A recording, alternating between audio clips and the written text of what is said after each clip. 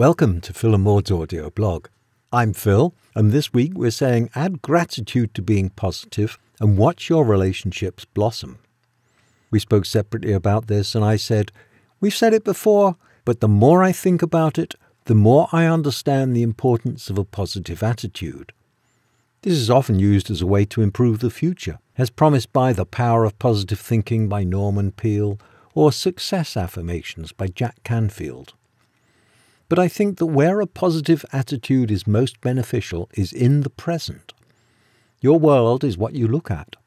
When you look at what brings you pleasure, you have pleasure in your life. When you look at what is missing or imperfect, you invite feelings of lack, dissatisfaction, neediness. It's hard to accept the idea that we can make changes in this way because we tend to think there's an objective world out there that we are assessing the best we can. But our view of this world is filtered through our understanding of it. We only see a fraction of it at a time. This is true for vision. Only the centre, the fovea, is sharp, yet we assume the entire picture is in focus. This is easy to demonstrate. Read a book, look away for it, and try to continue reading. We don't have the objectivity to look at both the good and bad aspects of something, score it, and come up with a grade like Consumer Reports. Our situation is more like a sculpture that we can look at from different angles, and as we do, its shape changes. In Santa Barbara, there's a sculpture called the Chromatic Gate that's like this. When we look at the failures, flaws, and imperfections, we are bound to be dissatisfied. Here's a quote from a Reddit post. "Every time I have something good to share, my boyfriend always responds with some sort of issue that he has with it, or something negative, and it feels really discouraging and makes me almost not want to share the good things in my life with him. He does this with just about everyone, actually, especially himself. He's the hardest on himself. I've told him multiple times he's being pessimistic, and he does not see it that way. He 100% believes he's just being realistic every single time." That was someone posting on Reddit. How exhausting and how unnecessary.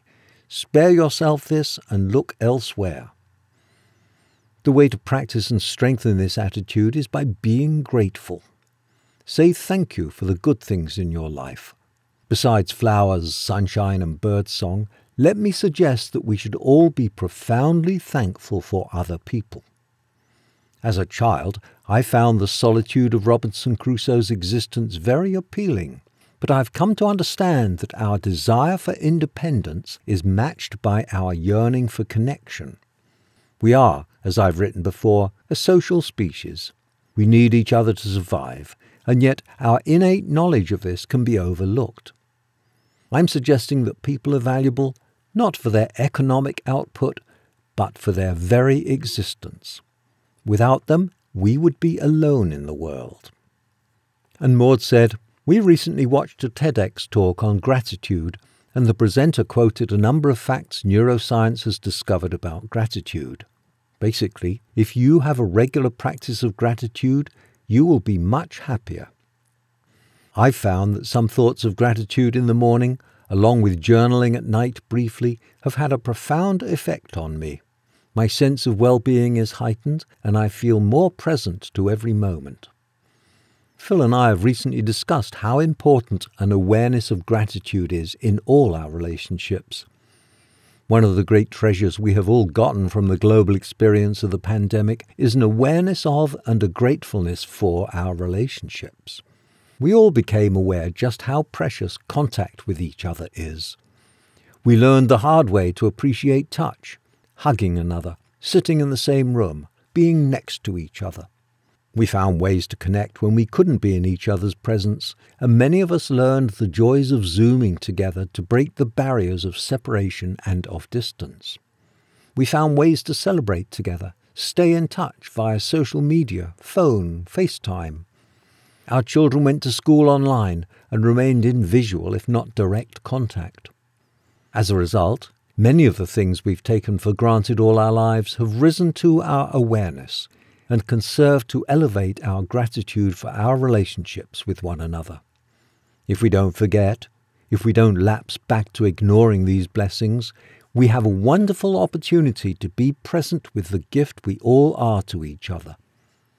Now, as many no longer wear masks outdoors or at all, we can have deep gratitude for the smile of a stranger, of how lovely it is to see smiling faces nodding acknowledgement of our existence to each other. How precious it is to hug each other, to hold hands, to not have to cross the street every time someone approaches. If we hold on to this awareness, we can make life so much better. We are all connected. We are all dependent on one another. Think of how many people it takes for the average person to get their food. Those who grow it, pick it, transport it, package it, sell it, deliver it, and all the many other people in between. We can use this newfound awareness to better our most intimate relationships. Notice all that you are grateful for in those who you share your lives with directly. Notice it, acknowledge it, speak it, feel it. It is those little things that we miss the most when they are taken away. They are the very precious things of a life shared.